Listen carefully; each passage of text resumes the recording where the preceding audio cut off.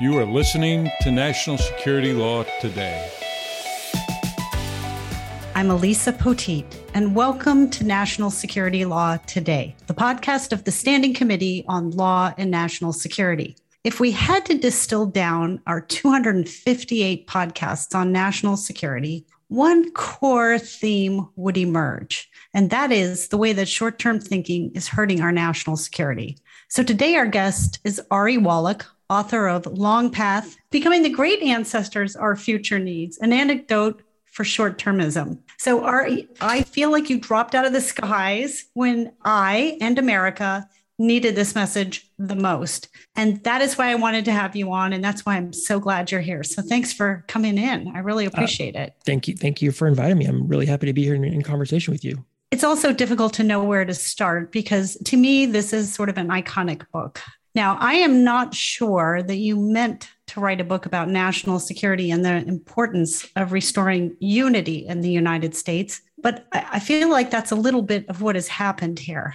Yeah, I mean, look, I talk about this in the beginning of the book. My father fought with the Jewish underground in Poland in World War II as a teenager, which is rare because of my age. He had me later in life. So most folks who are kind of first generation Holocaust survivors, especially where a parent fought with the underground, those are grandparents, right? Or they're much older than me. So I grew up in a home that talked about security and war and national security. My mother, who was an artist, trained under Buckminster Fuller, this kind of futurist systems thinker that did work with the US Navy, but was really seen as kind of this forward-thinking human that was really trying to help humanity move forward. Even though this book, is not necessarily going to be, shelved under national security, I was raised thinking in the kind of a systems-based way around these major issues. At the same time, in college, what left kind of a huge impact on my thinking, and this is the first time I've actually said this to anyone, was George Kennan's Long Telegram, right? This is February 1946. And it's thinking, and they asked for a very simple response from him. What came back was this, I think 5,000 word essay on the Soviet Union, how it's thinking, what will and will not happen over the next several decades. And we can argue on another podcast, the impact, the pros and cons of that telegram, but very much in my thinking, even though it's focused on short-termism and how it impacts Homo sapiens kind of writ large, national security and thinking about kind of peace and conflict, very much part of kind of my DNA. And so in writing the book, even though I kind of make it kind of much more personal and much more kind of mindset focus, national security and kind of thinking about the country we want and the country that we need to kind of make it through what I call this intertidal period was very much in my mind while writing this book. Yeah, I think your timing is perfect. Actually, it seems to come at a time when we really don't get it. Let's take a moment to do what we don't often do as Americans, but let's start with sort of ancient guidance and warnings to future generations about the hazards of short-term thinking. Yeah, I mean, there's a couple of quotes throughout the book where I reference, the Iroquois Confederacy, seventh generation thinking, and also from different kind of wisdom traditions. And part of that, and also I talk about the fall of the Roman Empire and what that leads to in terms of the Middle Ages. And what happens when we are so focused on the short-term moment, specifically, obviously in our own daily lives, but at a systems level approach, what that does to empires and nation states or proto-nation states. Even when we look at like Aztec and Mayan empires, we consistently see when they overextend, be it food supply or on population or in their conflict making, this more often than not leads to the end of these empires. And look, there's something to be said for creative destruction. Some rise, some fall. There's Thucydides trap, hegemonic upheaval and whatnot. That being said, at this point in time, the role of the nation state, and specifically, I think the US, is of vital importance. So we have to look at history to see what leads us to points of both flourishing and collapse. And I've been talking to a lot of folks and they say they're surprised how much kind of history is in a book about the future. And so much of Long Path is recognizing that, as my dad used to say, my dad who fought in World War II as a teenager, was a Nazi hunter after the war, he used to say, look, remember, the future started yesterday.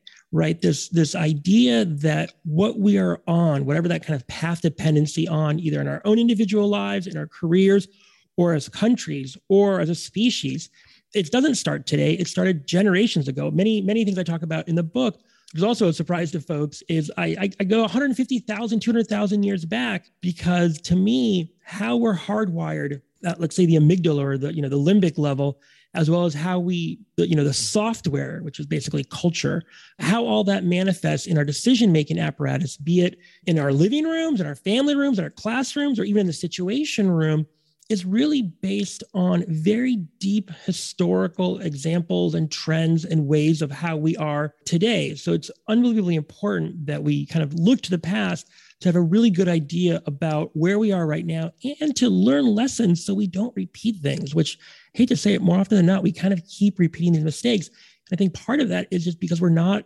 looking to our kind of historical antecedents to understand how it is we got to this point, so we don't keep repeating these same patterns. Your reference to hegemonic upheaval is interesting to me because, there was recently a statement by one of the leaders in Germany that they still rely on the United States for protection. And I see us at this point as remaining this global leader that we have been for the past, 70 odd years. Everybody's trying to draw us into conflicts, whether it's the British draw us into World War II and the Nazis keep us out through their social media campaigns of the time, and all the other things that have occurred in terms of our conflicts, or the selling of the Iraq War to the American people as some sort of, retribution against what had occurred on 9/11 and any of these things. Hegemonic upheaval does follow periods of time like the one that we're in right now, where poor decisions, as you just mentioned, were made about conflicts. We're standing at a moment right now where we're looking at a Ukraine war, and the CEO, I believe, of General Dynamics has had to contact DOD and has had to speak publicly about her concern that we're not even imagining the length that this war could extend. If I also look at what we're doing right now by disagreeing with one another and breaking into these idea silos, if Russ Feingold is correct, headed toward another constitutional Congress, I think we're at real risk of what you're describing are these sort of seismic events in history. But what I also think is interesting about your book is sort of the anecdote that you're suggesting here is one that I think is generally very hard for Americans to sort of grasp and use as any mechanism for change. Yeah, I mean, there's a lot there. What I wrestle with in the book, and I alluded to this earlier, is kind of, there's a famous book by Marshall Goldsmith, kind of a CEO whisperer and coach, and it's called What Got You Here Won't Get You There. And it's for new CEOs. But I've been thinking about that a lot in terms of America, like what got us here won't get us there. And that means two things to me, or I pull two things from that. One, what worked to get us to this point isn't going to necessarily work because we are no longer in a kind of steady state environment. And obviously by that, moving obviously into a multipolar world, we had this kind of end of history fallacy. But what's interesting about that is Gilbert at Harvard talks about a similar kind of fallacy, his kind of end of history fallacy, which is that humans, and I'll extrapolate, even say societies, tend to think they're at the kind of the end all be all of in terms of development and where they're going to be at. And like they've kind of figured it out. And we do this as humans all the time, but he runs a kind of an experiment where he says, very simple one. He goes, well, think about your favorite song 10 years ago. Did you think you'd have another favorite song? You go, no, of course not. Then think about 10 years from now. Will today's favorite song be your favorite? Of course not. But we tend to think we live in this steady state environment, and it's far from it. At a global national security level, we're very far from it. I think the biggest issue right now, coupled with everything, obviously, there's three things, right?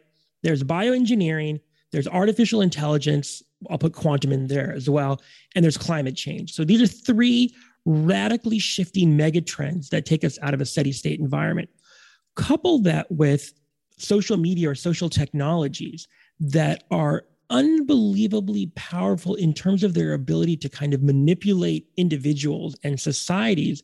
And we see that what is going to probably be the biggest issue moving forward from a national security perspective is if we don't actually think about national security in a beyond a Westphalian way, right? So when we actually, I was talking to some educators for the book, and I was thinking about K through 12 education, specifically, not in STEM, because that's, trust me, I'm all for STEM, but in the very simple thing of critical thinking and kind of source evaluations, things that you learn pretty early, let's say just even in the IC, we don't have that in education. What ends up happening is we end up taking the bait as a population and as a people.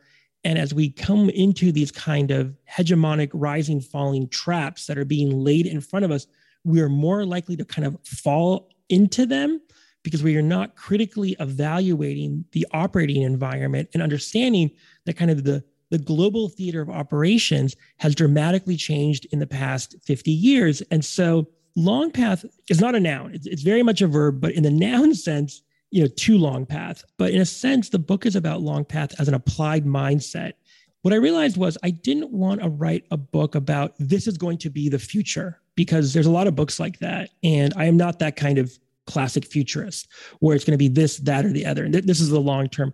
What I wanted to do was find a way to allow people to think differently and in a critical thinking stance, both around external trends and internal trends, if you will, so that in this new theater of operations, they would be able to effectively navigate this very specific moment, what I call an intertitle in the book, which is kind of the old ways of doing things are no longer working. We see that across the board. The new rules are yet to be written. So how do we navigate this intertitle? The book is about the mindset we need to navigate that. And so the antidote to short-termism is, as cliche as it sounds, is to think differently. And in this way, it's to think critically.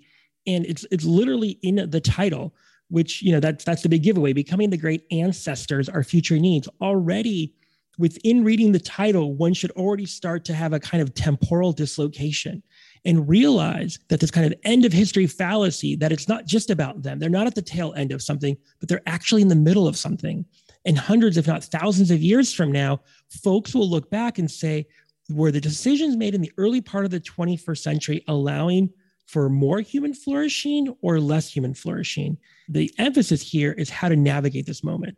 I would like to believe that some of the CEOs of tech companies would share these concerns and share this view, this Weltanschauung, that approaching things from the long term would be better, because I think that's important. Before we get into some of the solutions to this, let's talk about how our culture has shifted.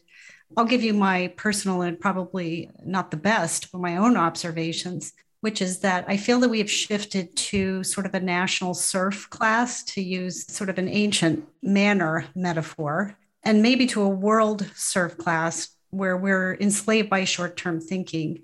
I've heard, recently I heard Wynton Marsalis, of all people, say the greatest hustle is to get people in the bottom to fight each other, because then the people at the top retain control. So what we have right now is we have a gig economy where people aren't necessarily attached to a place of employment or culture. We have a large number of people who are living paycheck to paycheck. We have a capitalism system that underpins our entire economy, which requires a return on investment, shareholder value, but does not require the communities in which corporations are in any way served by whatever it is that they're doing. And where you mentioned something very important, which is that they must grow, they must show growth to shareholders, but they don't have to invest in individuals or employees. So I feel like this is where we are. And then layer on top of that is this idea that people are easily influenced by social media and that it's pervasive. And I think the latest statistic, horrifyingly, was that people are looking at as many as 98 hours of TikTok streaming videos just during the work week.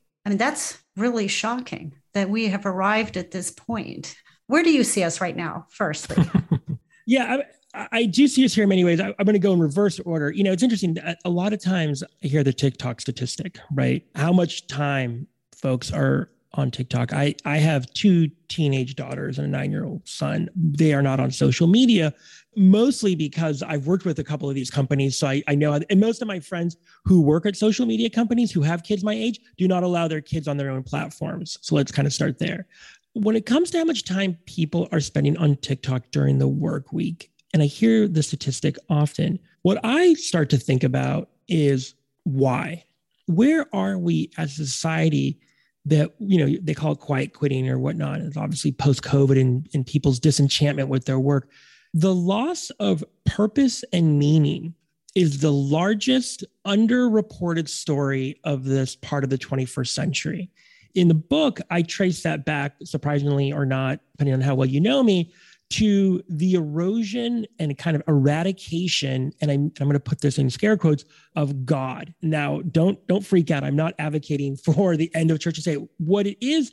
There is a part of our species, these advanced primates, Homo sapiens, that for multiple reasons, Marty Seligman talks about this, the professor, he calls us Homo prospectus. What separates us from other mammals is we do two things extremely well. We can think about the future, we can prospect, and we cooperate to allow those things to happen. Part of the kind of spin-off of that process is in that storytelling cooperation is this idea of a larger purpose or meaning that allows us to do difficult things. Again, I won't bore you with the history lesson on the creation of God when we move from hunter-gatherer to agricultural. You can read that in the book. But what ends up happening is in a society, in an American society where we have lost a bigger vision, what I in the book call a telos, that's ultimate aim, goal, or purpose. I talk about, Odysseus and, looking for Ithaca as something bigger than himself, where we have lost that meaning and purpose. And, you can go back to Manifest Destiny, the Cold War, where we've now lost that. And it's a consumer-based capitalism culture that is focused on kind of endless growth on a finite planet. We are finding people are not only kind of checking out, but checking into algorithmic social technologies that are having them basically idle their day away in a way that still gives them a sense of a dopamine rush, because there's no longer that larger purpose of meaning. Now, I'm not saying we need to fill that back up with God and with religion, but we need to think about what is a larger purpose. A great corollary is on the other, well, I'm on the East Coast now, but I was raised on the West Coast. So across the Great Ocean, across the Pacific, when we look at China, for instance, and this larger, and it's a whole other podcast too on this, but when we look at least from a kind of Neo-Confucian model of identity and purpose, and the fact that they're thinking already about the year 2049, and we can barely think about a week from now, we start to understand the implications of short-term thinking, both on the individual level and loss of identity and purpose, and at the macro level, how we start to have a kind of national security apparatus and a way of being highly reactive. That's the other side of short-termism, is you're highly reactive. You're no longer proactive and seeking something. I'm not agreeing with the China model, but what I'm saying is there's a purpose and intent there that we no longer have because we are trying to remain a hegemonic power as opposed to doing, in a kind of utopian sense, something much bigger. And that leads us to this point. So you are reading it correctly, but I still have hope. This book was written from a sense of kind of radical hope towards what we can do and how we can start to solve some of these problems. But you're correct, I believe, in your assessment of where we are as a country, if not a world right now. A lot of people have looked at a Supreme Court decision that basically said companies, I'm going to just distill it down, companies are people, and that they can donate to political campaigns, more or less unfettered, within certain confines. But one of the things that I think could change, to your point about optimism, is that we could wrest away from some of these corporations their ability to have outsized political influence. And I'll give you my response. And I thought a lot about this since I read your book. And I will tell you, your book has had a profound effect on me personally. And I would commend it highly to all of our listeners. I think it's very important to read. I think it's really important to ponder afterwards. But right now I see a couple of areas of potential hope, to your point. One of them is that we currently have 2-year election cycles. They cost millions of dollars. That means you start running for election before you've even gotten elected for your current position. So that strikes me as one. You're welcome to shoot any of these down. And I'm going to gather you've thought of these and more, but I try to think of practical solutions. One of the other things is all of these companies, such as, for example, social media companies like Meta or Facebook, as they used to be known, they obviously want people to click and buy. If you're ExxonMobil, you want people to ignore existential threat of climate change. And these are the companies who are paying and funding our politicians. Now, there are politicians that enact laws, and they also hold the purse strings. So in terms of any legislating any change, it seems to me that if we could find a way to turn this ship around, we could at least start. So I offer that as one thought, because what I like to do with theoretical directions is take them and see, could we apply them in any sort of smaller and direct way to the way that we're doing business in this country, for example, that might ultimately benefit our focus on the long path as opposed to short-termism. I throw that out to you and I wonder, and you're free to roll your eyes, but I'm trying to figure out, I try to take things like this that can really keep you up at night, recognizing that unless we embrace what you're saying here, I mean, we're not going to have a habitable planet. Let me just put that out there. We need to embrace what it is that you are saying here. How on a smaller level can we make people understand or reform sort of the things that might put us on the right path? The precursor question to your comment and question takes me back to Buckminster Fuller, who was asked during World War II by the U.S. Navy to help them with a very big problem, which was the ships were getting larger and therefore, the rudders had to get larger. And the problem was the hydraulics weren't big enough to steer these giant ships and these giant rudders. So he came up with a counterintuitive idea, which was this thing called a trim tab. And a trim tab is a small, it could be a 4 or 5 inch piece of metal at the end of a rudder. And so all you really have to do is turn that 4 to 5 inch small piece of metal at the end of the rudder into the countervailing pressure force. And it will actually, if you lock it into place, it will swing the rudder around. Now, what that means is you actually turn the trim tab into the opposite direction you want to go, because then it flips the rudder. Buckminster Fuller believed in this idea of a trim tab, this idea of small action, great effect, sage, so much that on his tombstone, his name and birth and death year, and it said, call me trim tab. He literally thought of himself as a trim tab. And so your point is taken that, well, the audience for this podcast, I think, is actually slightly different than what I'm about to normally, because what I normally say is not all of us are in these rooms where we can make these huge decisions. But I think with your podcast listeners, those folks actually are in those rooms who can help make those big decisions. And so the question becomes, how do you think of yourself as a trim tab? And the key to the trim tab is you're going into the prevailing pressure system to create change. And you have to give yourself, if you want to turn these 1/4 mile long ships, you have to give yourself enough room or time, as it were. And yes, we don't have that much time on a lot of these issues. So when it comes to kind of corporate capture of politics, which is kind of where you started, what I start to think about are, what are these trim tabs? Now, some of them, especially, for the campaign or lawyers or anyone listening, you'll love some of these, like ranked choice voting. It's kind of like the traffic circle of politics, right? Like no one wants traffic circles because they think no Americans will understand it, but they work really well. Ranked choice voting is the same way, because what it does is it kind of pushes out the extremes, because you're ranking, well, if my person in number 1 doesn't get it, I want my vote to go to number 2. So what it does is it pushes folks towards the middle to come up with kind of moderate, more pragmatic, more long-term thinking policy in general, because you're no longer at the edges. Because when you're at the edges, you're more often than not campaigning not towards folks' prefrontal cortex, but towards their amygdala. They're like their immediate kind of primitive mind who needs these immediate quick hits so they can feel good. It's the same thing social media companies do. So I think of ranked choice voting. I think of B Corps, which are public benefit corporations. I think about these seemingly small things that you could do at a let's say at a business or a practical or a policy level. What the book then goes into, not to bring it back to the book, but this is a strong example of it, is I realized a lot of the work that I was doing like 20 plus years was for transnational corporations, a lot of the ones who are influencing regulations and policies to their benefit and their benefit in the moment, but not necessarily connected to a specific place, right? So they thought of their shareholders, but they wouldn't think of their stakeholders, which is more than just the people who own the stock.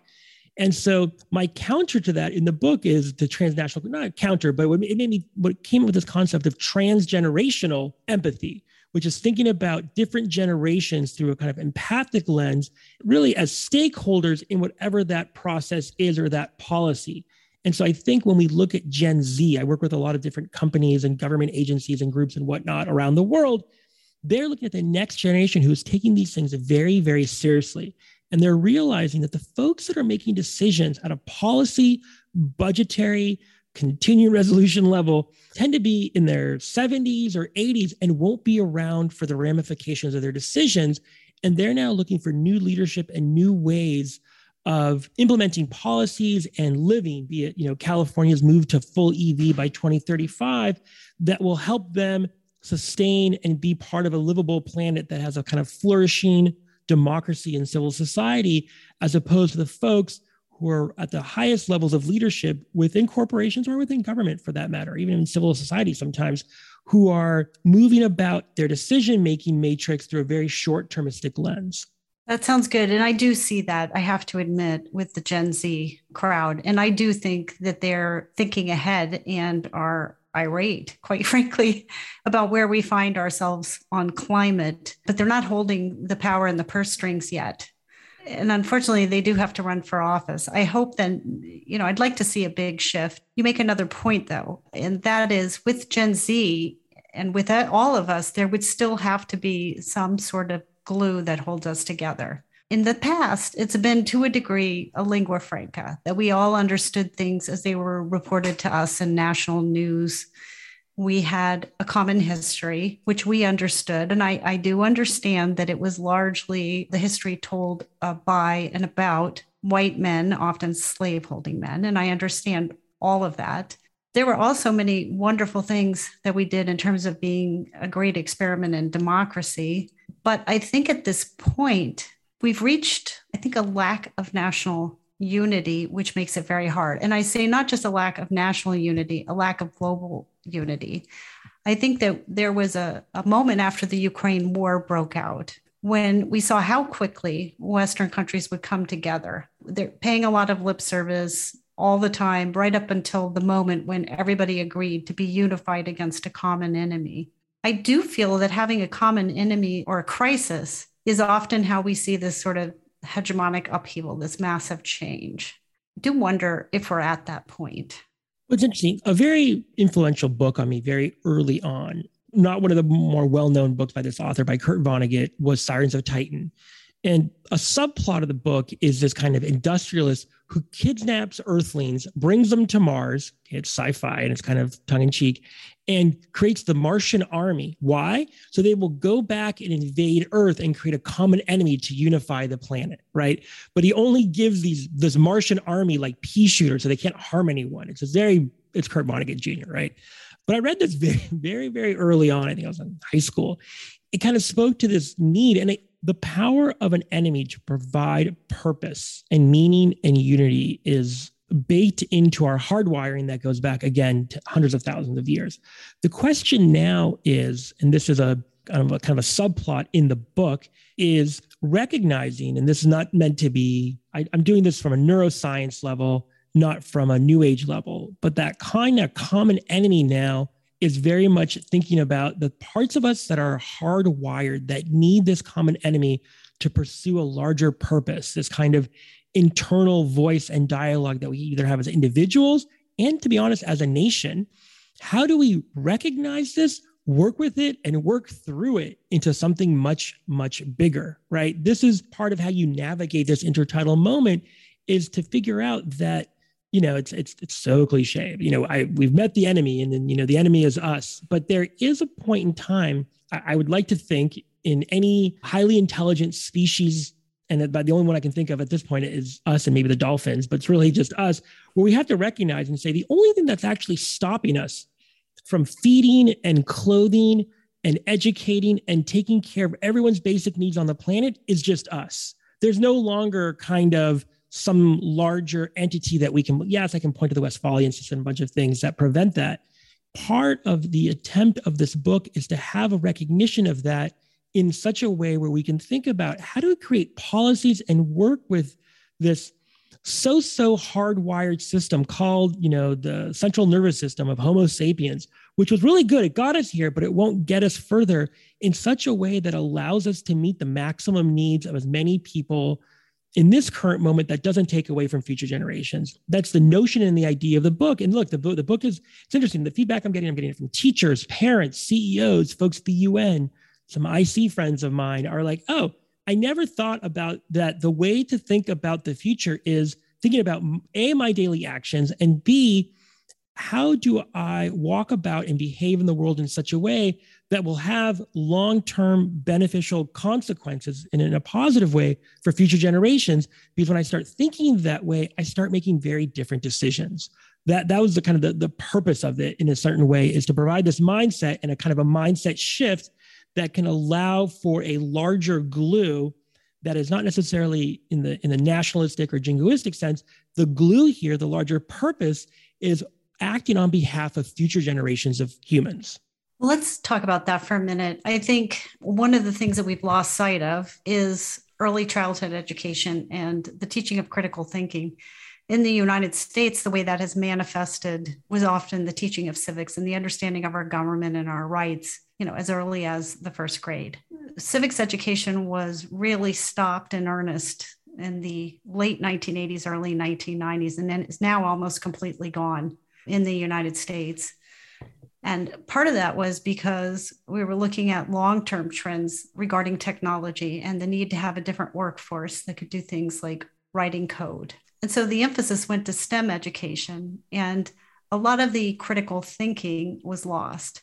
With respect to STEM education, you can be a person who doesn't have a particularly socially developed mind, and you can be excellent at it, really good at it. I'm wondering, because we've reached a point where we recognize we have an addicted population. The new evidence shows that our brains get a pop of dopamine, for example, when we're on social media. We do seem to be increasingly addicted to anger, at least a lot of people in the population are. I'm wondering, because you mentioned the brain, I'm looking at things like early childhood education and the teaching of civics. And I'm wondering if things like this could be helpful toward realizing the vision that you have, I think, in this book. I was involved, no surprise, after 2016's election cycle in rethinking a lot of things. And one of them was civics education in America and working with a bunch of foundations on how to rethink it. And one of the things that I learned that was really interesting was civics through the 1950s and even into the early 1960s was in many ways sponsored by big business, by corporate America, by the chamber, and all these folks. Part of what ended up happening was, as we learned about civics and our rights and amendments and all these things, part of what that led to was the rapid rise in anti-war protest and sentiment and this new sense of agency, really. So if you think about the 1950s as very kind of perpetuation of like the kind of the normative way of doing things, and all of a sudden comes this kind of radical 60s, there was a segment within the community that was sponsoring civic education that felt that they went too far in teaching civics, that now folks saw that they really could change the government and they could actually make a difference and they could have agency. And that led to too much protest, right? And so there was a kind of a pullback from it. That was one of the things that I learned in this, post-2016 moment, was kind of where civics education went. So I think, yes, it was replaced somewhat with STEM, but it was also kind of a reaction of what, quote unquote, too much civics can give. Look, I touched on this earlier. We have not fully wrapped our head around the fact at the highest levels that the moment we are moving into in terms of work, specifically in America, but in the developed economies, if not globally, and its interface with artificial intelligence or machine learning mixed in with a certain level of kind of quantum, which is more of a speed thing than anything else, is going to severely dislocate not only blue collar, but white collar in a way that we have not fully really wrapped our head around. So when I think about civics education and critical thinking and creative thinking and lateral thinking and systems thinking as not only what is going to help people, quote unquote, stay employed for what jobs there will be left, but in a way that will provide meaning and purpose to something bigger than just the meaning and purpose they get from their job, which is Americans in a kind of Protestant work ethic nation, how we derive our sense of meaning and purpose is going to be unbelievably important. Look, from a national security perspective, what's going to get us, if you will, is going to be all coming from the inside because we're so focused looking over the walls that we don't realize the kind of hollowing out of the moral, social, and spiritual core of our own population in many ways because of the displacement that technology will bring. And so I think these things around education, not only externally, like we've talked about civics and political science and the way the quote unquote world works, but also to what you alluded to very quickly in the beginning, how we work, how humans work, how the brains work. my kids I feel bad for them, but a lot of dinners are spent talking about very much neuroscience, like why they'll tell me what happened at school. And I'll say, well, here's why that happened. Here's what we've learned from anthropology or evolutionary biology, why you guys got into that fight, what that meant about resource allocation at the lunch table. So I make for a very boring father in that way. But I think these are the things that we're going to have to learn if we want to push through and navigate this intertidal moment, because the change, and again, as a futurist, I'm not predictive, but what I can tell you, looking at the mega trends, the changes that we're about to go through as a nation, and we can even talk about borders in a second, are going to be so profound over the next 1, 2, and 3 decades that our education system is woefully inadequate because we are still on a kind of industrialized model where what we should be working with is helping kids, again, around civics, around governance, around conflict resolution, around these much larger ways of interacting with one another, as opposed to things that you can know because you call out to your, I won't say the name of the device because I have one here, and then she'll start talking back to me and it'll be awkward in the podcast. But you can ask any questions you want to the cloud and you get those back, yet we're still educating as if though we're moving to the factory floor. So that's, from a national security perspective, that's how I think about these issues and how little we're actually thinking about them writ large. It's interesting. You raised something that we haven't talked about in previous podcasts, but Senator Pichai would agree with you. And that is that given where we are with quantum computing, which will inevitably become a reality in probably the nearer future than we all imagine, there will be a time when there'll be mass unemployment isn't even the right term, that many people will not find that they are employed by anyone else. That once this happens, that could cause, tremendous unrest. Now, your separate society changing issue is the potential for mass migration on a scale that no agencies can manage, no borders can handle. And that was mentioned in the National Intelligence Estimate for Climate, which talked about that as one of the inevitable and coming hazards of a warming planet, that there will be famine. And we're seeing it this year. The food supply out of the United States has dropped significantly. Points in time in California, they grew more rice than they did all of China. And that's not happening right now. But at some point, this will force people, and think of what you would do, right, for your own children. If there was a situation which you had no food and no way to survive where you were living, you would certainly take your family and go to higher ground, find a place where you could survive. But this could happen on a scale of millions of people a week. And we don't have anything to manage that. I think one of the things that you raise, and I don't really see us thinking about this as an inevitability. I think it's mentioned in passing as something that might happen if we don't get a handle on climate. And we're not getting a handle on climate as of today.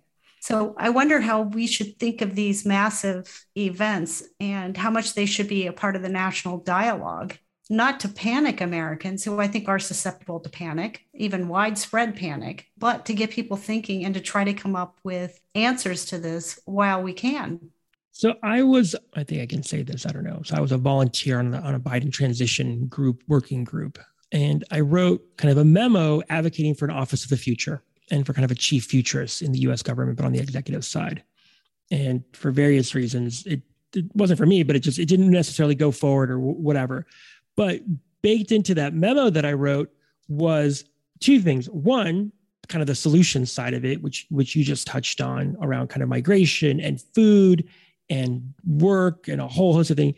The other part that was in there was kind of the communication side of it, is what this person would do. So I think about, say what you will, and I know people, I just saw people have issues with Fauci or this or that, or even Governor Cuomo in New York during COVID. There was something to be said about the ability and the power of individuals calmly explaining the situation, whether you agree with them or not, and saying, here's how it's going, here's what we're doing, here's what's coming next.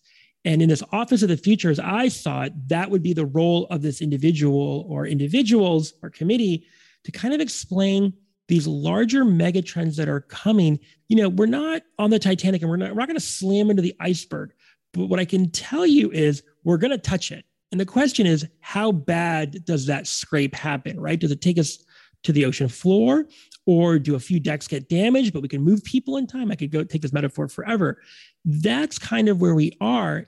Again, you'll read about this in the book. I was working for the UN Refugee Agency, UNHCR, out of Geneva, and we were doing a bunch of foresight innovation work for them for years, and looking at the ability for countries to manage internally displaced people around climate change, right? So we often think about climate refugees, 500 million, a billion on the move.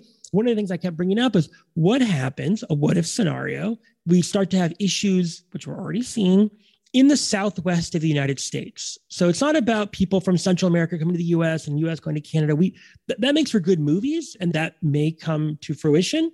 But I was just trying to say, like, what would happen in the US if the Southwest and the Colorado River, and we hit the issues that we're looking at, we're getting closer to hitting, we have to move chunks of the US population up into the Midwest. Are we prepared for that? What does that look like? What does the built infrastructure look like for that? And I raised that issue in an unnamed meeting at a think tank in Washington, and everyone kind of nodded that. That's yes, that could totally happen. Yes, we should think about that. And I said, well, what should we say about this? What can we do about this? And everyone said the same thing. We're not going to say anything. We could never say anything. That people will panic. They'll freak out. The real estate sector will collapse in LA. And I said, no. Someone has to start acting like the grownups in the room, both on the policy level, but also on being straight with people about the things that we're dealing with. I get the New York Times and the Wall Street Journal, and I open it up on the weekends, and I see these luxury condos for buildings that haven't even been made yet. So it's like a prospectus, right? $3-4 million condos in South Beach in Miami. And I think to myself, if I was a lawyer, like I would just be thinking, I'd already start the law. Like, how can you do that when we have an idea where these things are going to go? But it's a metaphor for so many other issues that we're not dealing with, that we're not taking point of view that is grown up and mature about where these issues are going with food, with land, and with human migration. And at some point, we have to realize as a country, it is going to be detrimental to our long-term sovereignty to effectively govern our population, which, by the way, in 2050 was projected to be 450 million people. If we don't start leveling with folks, we're going to get to a point where the blowback, remember Charles Johnson and the blowback after 9/11? We're going to start seeing blowback internally. And by the way, I think a rally of a former president that I just saw a couple of days ago made me think, oh, this is what things looked like in other parts of the world in the 1930s or in other parts in other times, where there starts to be blowback because the government is no longer taking care of these larger needs of folks and just kind of steamrolling them because no one is willing to kind of step up and be the adult in the room. The views expressed on National Security Law Today have not been approved by the House of Delegates or the Board of Governors of the American Bar Association, and this recording should not be construed as representing ABA policy.